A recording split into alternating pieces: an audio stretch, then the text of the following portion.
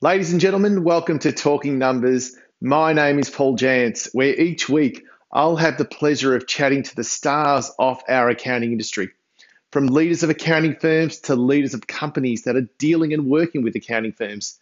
It's all happening here on Talking Numbers. Stay tuned as we continue to drop the big names of big people in our industry.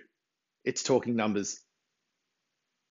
Ladies and gentlemen, welcome back to Talking Numbers. My name is Paul Jantz, and it's my opportunity where I get to chat to some great people in our accounting industry, hopefully share their story, hopefully educate all of you that are listening, and hopefully you get to take away one or two things that you can start to put in as a strategy moving forward. Today, my guest is Rob Cameron. Rob is CEO, founder of FYI, better known to probably the accounting industry, Rob, as FYI Docs. Mate, welcome to the show. Thank you very much. Thank you for really looking forward to having this chat. Yeah, fantastic. I know we've had a couple of false starts, but that's okay. It's a pretty open thing. So I look forward to hearing more about what you've been doing and your background. And, you know, I think a lot of our firms that we've spoken to in the past speak very highly of you guys. So again, educating our industry and all our listeners to exactly what you do and the value proposition you bring. So, mate, I know I was going to talk footy for a while, and I know being an Adelaide boy, Crows or Port?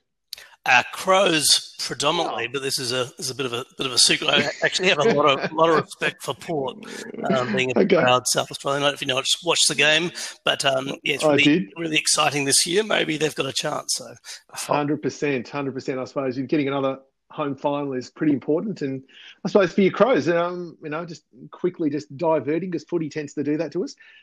Great into the season, and hopefully a pretty exciting start to 2021, which will be good. Yeah, absolutely. A rebuild. That's what we say. It's a rebuild. Exactly. It's a good word, isn't it? Yeah. Covers now, mate, exactly. Now, for those that don't know too much about you, again, just to give everyone a bit quick of an idea, and you'll, no doubt go into a little bit more detail, but chartered accountant, been with Suburban Practices, then went to some of the larger firms, PwCs, the PKFs, Deloitte's, before moving to MYOB. Tell me a little bit about that, and obviously then your transition to FYI. Yeah, it's funny. You look back and you realise a lot of things happen in your life. It's almost like it's not planned. It's a series of almost coincidences or events. So yes. A bit of serendipity. Yes, good and bad. So I became a chartered accountant. I actually got a lot of the things that sometimes it's luck. I got a job at the time back in the sort of 90s with PKF in Sydney with someone who's become a friend and a mentor for me is David Smith. So I spent a lot of years working with Smithy, and good lad. Yeah, for me to go from being in a little Adelaide firm where I wasn't actually enjoying accounting, not to say it just wasn't right for me in terms of I love the background, I love the industry, but I don't think I'm the world's best accountant. Then I moved within a month. I found myself in Sydney, and all of a sudden I was developing a paperless office, which was quite forward thinking back in the late 90s for the PKF national events or national firms. So that was really incredible, and that sort of set me up from then on, which became a little bit my passion, which is a weird, nerdy thing to say, but it's true, for the remaining 20-odd years, which is taking that knowledge and also that opportunity. And then this is about the third time I've built this style of product. So there's a lot of thinking have gone into it. It's not it's like with Jerry Harvey says, overnight success with 20 years. So true. And so where did the idea come from? You just mentioned a couple of things there and you're right, that would have been quite outside the box to be thinking about, paperless back then.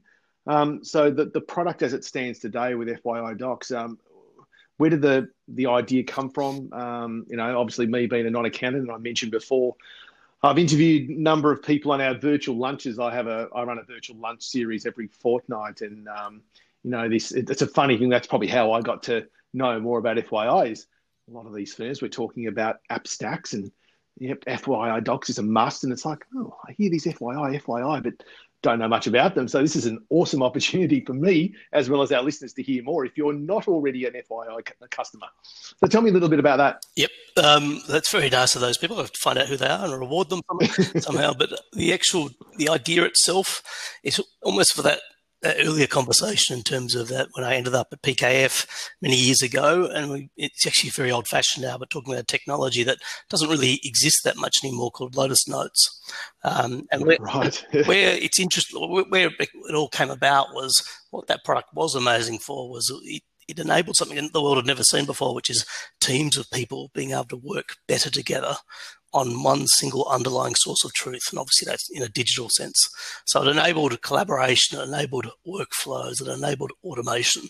And I became fascinated about that concept, but effectively creating an instance, a version of it, which is absolutely specific for accountants. Because accountants, if you think about it, in a lot of ways, what we do, and especially in the compliance side, is all about it can be almost described and is done digitally. And therefore, if you look at what we do, if you just take a step backwards and you look at a day in the life, there's a lot of stuff that we do which is simply just, a little bit what we did yesterday, the day before, and can actually be automated or improved. So it's taking, in some ways, we as a profession are still working in an old-fashioned way, which is almost like a cottage industry, doing it bit by bit, and instead saying, let's actually modernize it and go to things that probably we didn't think we could do before and make it so that these processes that are repetitive actually become automated and frees up our teams to do the more high-valued, more enjoyable work as well. No doubt, and no doubt that's, I suppose over the next 12 months, we've seen a massive transition towards that already, and it's only going to get more automated, if that's the right word, with what, especially with artificial intelligence becoming bigger and better, and those sorts of things are just going to continue to work through. So it sounds like you're in a nice little position there. And look, just a quick shout out to the two firms that mentioned it, Beck Mihalik and Andrew Van Der Beek. So they are big fans of yours. So fantastic. I suppose continue doing what you're doing. Yeah, and to have those two talking about us in a public forum, they're two sort of leaders of our profession as well. So that's fantastic. Absolutely, they're great people as well. So it's they've been fantastic. So again, from an FYI Docs point of view, though, so just explain to me, what does it actually do? So, and how does it bring that efficiency to accounting firms? Yep, cool. So on face value, it's interesting because of our web domain, our URL, it's FYI Docs, and it can lead to this assumption that we're purely a document management system. So yes, on face value, I suppose at our very, if you got an elevator type pitch, you have to boil it down. We are a paperless office in the cloud designed specifically for accountants. So that's almost the cornerstone, the foundation. But beyond that, we're actually a blend of not just document management, process automation, task management, not actually job management itself, because that comes out of the practice suite we integrate, which is Xero, but yes, basically working deeply with the job management system, document workflows, so actually the life cycle around documents, client collaboration, and CRM. So a little bit in all of those buzzwords are thrown around. It's a bit of a hybrid vigor type approach. And it's born about because if you look at if you stand back and you watch an accountant working, you find the fact that the reality is across their day they're doing elements of that every single hour, all the time, and therefore, yes, if you haven't got a system that actually can allow them to move seamlessly through that, they end up jumping from one system to another, which destroys their productivity, and then even more importantly, it makes it so it's very hard to sort of have that very client-focused approach, which is absolutely critical in a professional service. So, does that make sense? Yeah, absolutely. And it's a funny thing because you mentioned Xero there, so you integrate with Xero, and I know I've had having worked with a non-accountant but working with accounting firms for the last 21 years. It's a funny thing that a lot of people say, what's the Xero document management system? And I don't think there is.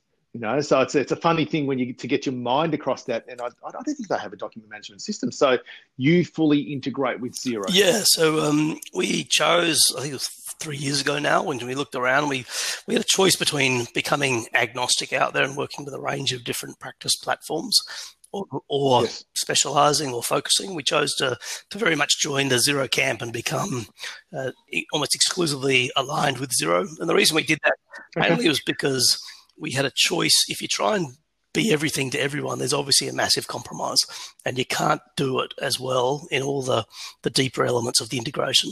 So by deciding to work with Xero exclusively, it means that we can actually make it so it really is deeply, tightly integrated, that there's actually there's no crack of sunlight between the two of us. We work across all of the different elements of that integration. So it's ended up becoming a good result overall, because it means that the accountants can feel like that the information everything's shared between the two systems.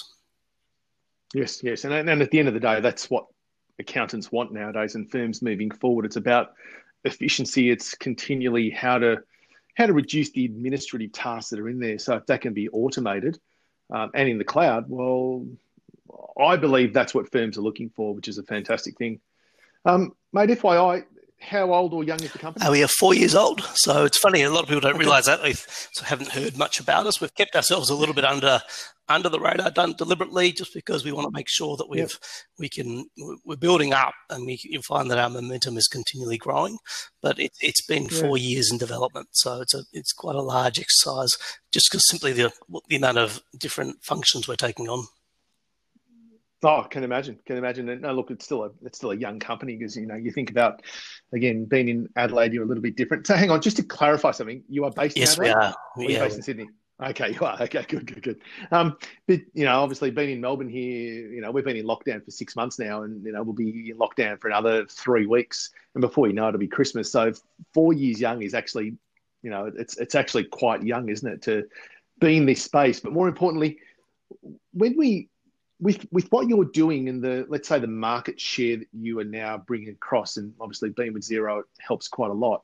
Who are some of the competitors in the marketplace that you'll be stealing clients from, let's say? So it's interesting, because as I've called out, that given our hybrid vigor, the fact that we cross over different segments, we don't really have an obvious direct competitor like a Coke v Pepsi type scenario.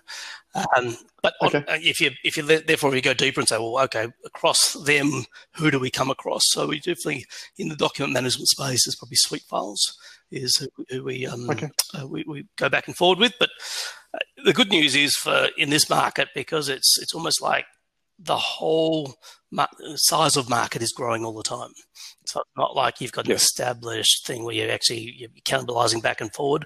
In actual fact, the whole ecosystem, around the whole Xero platform, there's more and more practices coming on every day. So therefore, it's more about an expanding marketplace. And then beyond that, for the other elements of what we take on, for process automation, we sort of look across to Zapier, if you've come across it. So that's sort of a little bit in terms of they're more generic, or they are generic, but there's elements of that. And for task management, Asana or a Trello. So they're the sort of various sort of other suppliers that we call out, just to sort of call out in the areas that we're playing as well.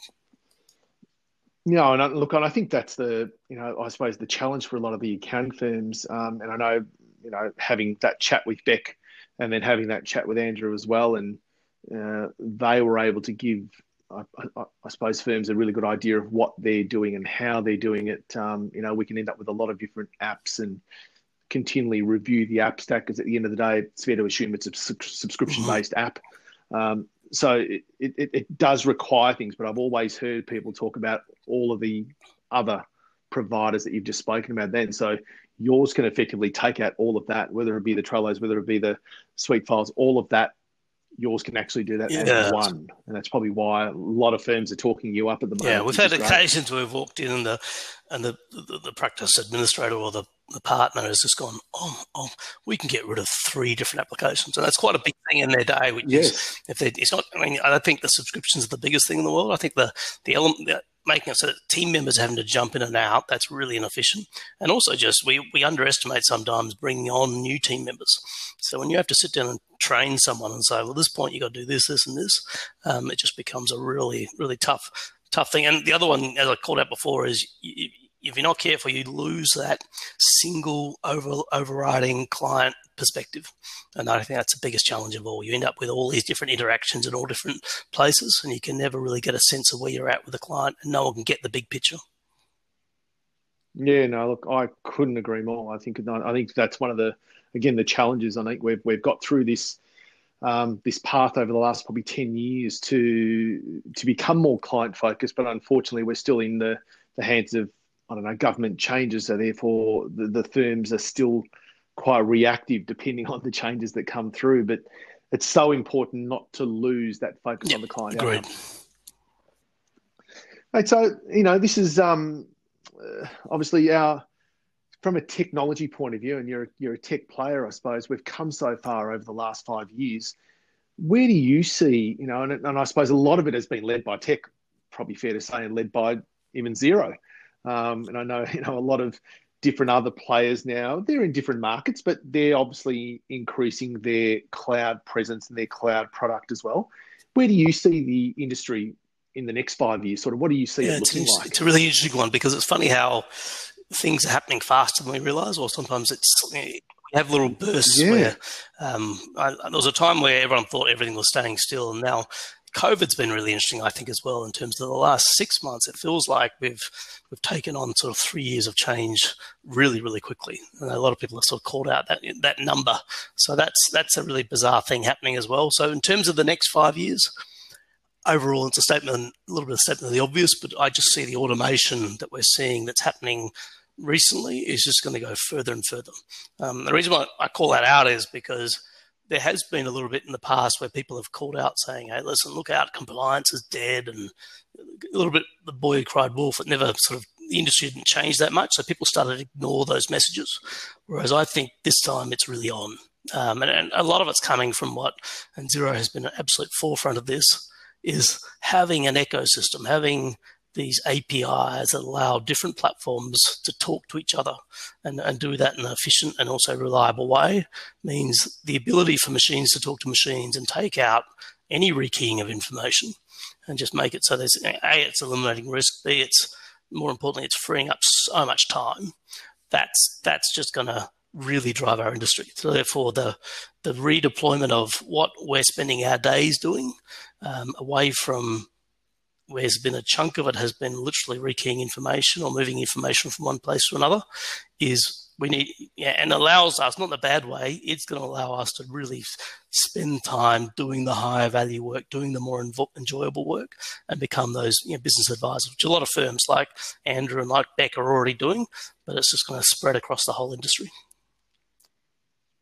Yeah, look, I'd agree. And you hear a lot of firms talking about wanting to go in that direction. And I suppose you're right. There's still a lot of, there's still a fair bit of manual. And it's up to the firm, I suppose. There's plenty of listeners listening to this right now, but there's a lot of firms that obviously have still got that fear of that automation side. But I don't think they're going to have a choice. It's one of those things that it is just going to become the natural way we do things. And therefore, I agree with you, allow the firm to just spend more time with their client and do more of that consulting work, that higher level work, which the clients are screaming out for as well. That's interesting. This is a difficult conversation because it depends on, it's all relativity. So people say, well, we do that already. So, and there are firms who are more advanced than others. I think what I heard from a large firm about a year ago, a good way to think about it or a good way to measure it is to actually literally get a ratio and say what percentage of our work is coming from traditional compliance today and what is coming from advisory. And their goal was to go from 70-30 compliance to advisory, to flip it on its head, and they had a time frame to do it. So that's just an interesting way, I think, is to avoid this becoming just a broad conversation, to make it more specific and to have something more measurable.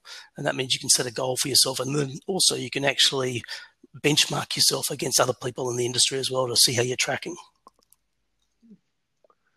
That is very good. So for everyone listening, that was a really important point. So if you are or you're not aware of exactly where you sit at the moment between consulting and consulting and compliance, we said consulting and advisory, that wouldn't make too much sense. Try and work out where you are today. And, we look, at the end of the day, we've only just completed the first quarter of the new financial year. So this is your opportunity, I suppose, to work out where you are and set yourself a target of where you want to be maybe June 30 next year, and how you can flip that on its head and see that change taking place.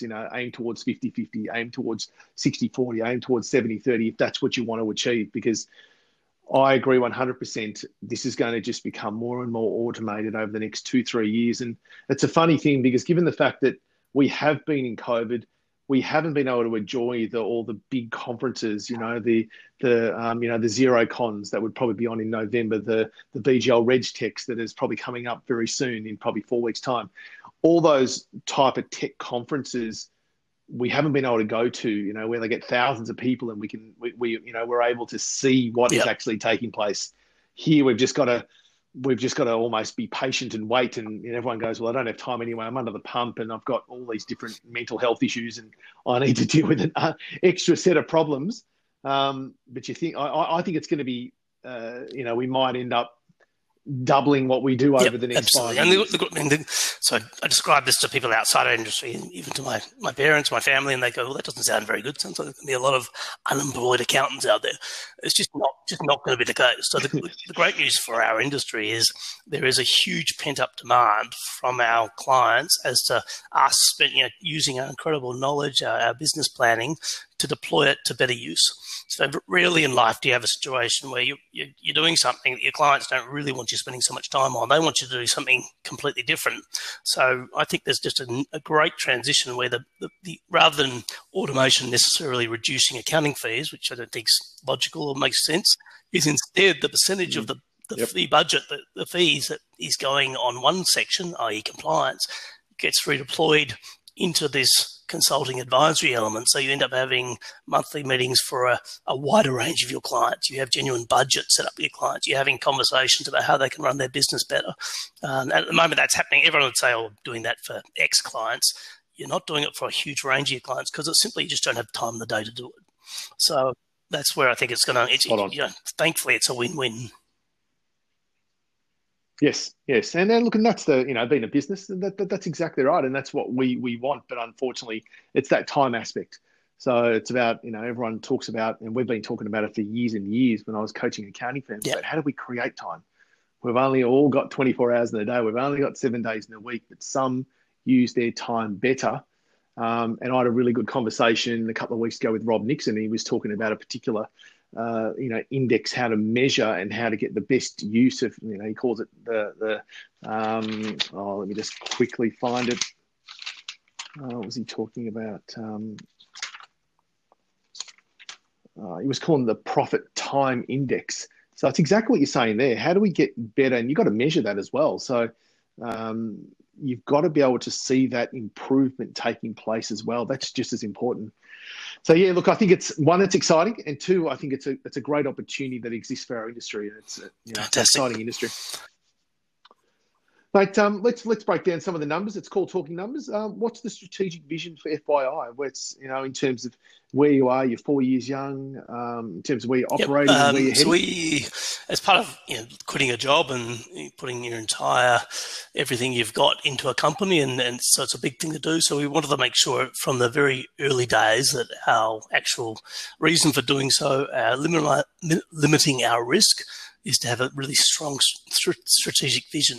So for us being accountants, and we're all about numbers, is we wanted to make sure that the demonstrable ROI from using FYI was going to make a material difference. I had a great conversation years ago with a private equity guy, and he was saying that no B2B person is ever going to make a business decision, without it being enough of an upside that they just therefore it can be bothered taking the change, having the risk.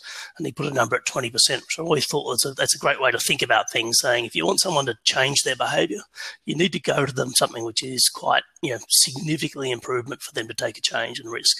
So our current modelling, we have it so we can come into a firm today that is working in quite an old-fashioned way. We can improve their productivity of their team of 20%. And our goal over the next 3 years is to take that to 50%. And that's what guides our roadmaps, guides everything. We actually, for every release, we have the number of minutes in the day for the average user. This is going to save them. And we use that to describe that to developers and measure ourselves when it goes to market. So that's our big picture, is just from a ROI point of view, is to take those time savings up to go from 20 to 50% over a 3-year journey. And then from that goes back. As a result of that, we believe that just naturally flows into our results, which is our number of users we have, We're sitting at 5,000 currently, and we want to triple again next year to 15,000. We're going to keep on growing from there. So that's our overall vision, is how we want to make a difference in the world. And grow the company. Brilliant, because that's your continued value proposition as well, isn't it? If you can show the firms that it's, well, your aim is 20, but then 20 to 30 to 40 to 50. Again, it's the value proposition back. They're not going to question the fee when they're getting the return. Yeah, love it. Mate, obviously, you know, I'm chatting to you for the first time. I look forward to talking to you in a lot more detail in going forward, but tell us something that our listeners wouldn't know about you. It's a tough question. Not very interesting because I couldn't think of anything. But probably the thing that I get a little bit is I'm a farm. So I come from a farming background, and so I'm about to head down there. It's actually one of my happiest times is going back down to the farm to spend time with mum and dad. So that's where I'm going this weekend to go. And I think bizarrely, I think farming can help in some ways, or that background, because you tend to learn quite young of how to problem solve, because often you're in a situation where you're in the back paddock and the motorbike's broken down, where you've either got to work it out or otherwise you're going to be stuck. So that's my little secret thing. Okay. Love it. Yeah, good. Look, there's nothing better than look, I love the ability to get away as well. I've got some good friends that live way outside Melbourne, and you it's a different mindset altogether, which I love. So, yeah, that's fantastic to know.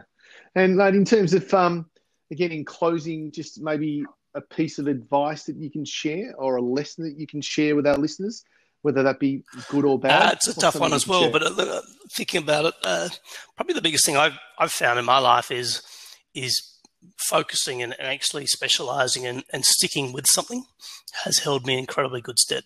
So I'm going to sound like an old person here, but sometimes I see people switching from this thing to that thing to that thing, and that's my only observation. Saying, and that can be right sometimes. If you're not doing something you enjoy, you got to change. But there's also something to be said for making sure that you really dig in at some point and you have a core expertise. So that sort of held me in good stead anyway. Yeah, brilliant. So just making sure that you have a very clear focus instead of jumping from one to the other, because at the end of the day, it's the old, people talk about, are you a starter or a finisher or a job, and a lot of people start things but don't finish things. So, and that's always a good thing. I know, sort of one of my coaches always spoke to me about that in terms of being a starter and a finisher.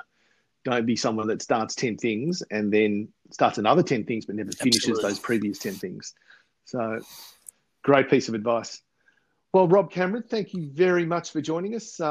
Again, I get the easy job of chatting to great people in our industry. And I think, when the brand FYI came up, I thought I must find out more about them. And I know we've had a couple of false starts, but this is great just to find out more about you, the person. More about why you built your business, what your background is, and more importantly, the value that you're continuing to bring to the accounting industry. So, mate, good luck for the financial year. I'm going to be watching you guys and hopefully seeing you guys go, get to that from the 5 million to 15 million, take it from the 20% to the 50%. And, to all of our listeners out there, all of our accounting firms, make sure you shout out to Rob and make sure you check out FYI Docs. Thank you. Thank you very much. Thanks for joining us, mate. Pleasure. Thanks. Ladies and gentlemen, thanks again for joining us to listening to our Talking Numbers podcast. We've got plenty of several big name guests to come. And obviously, if you've liked anything you've heard, please go back, please like it, please share it, please comment on it.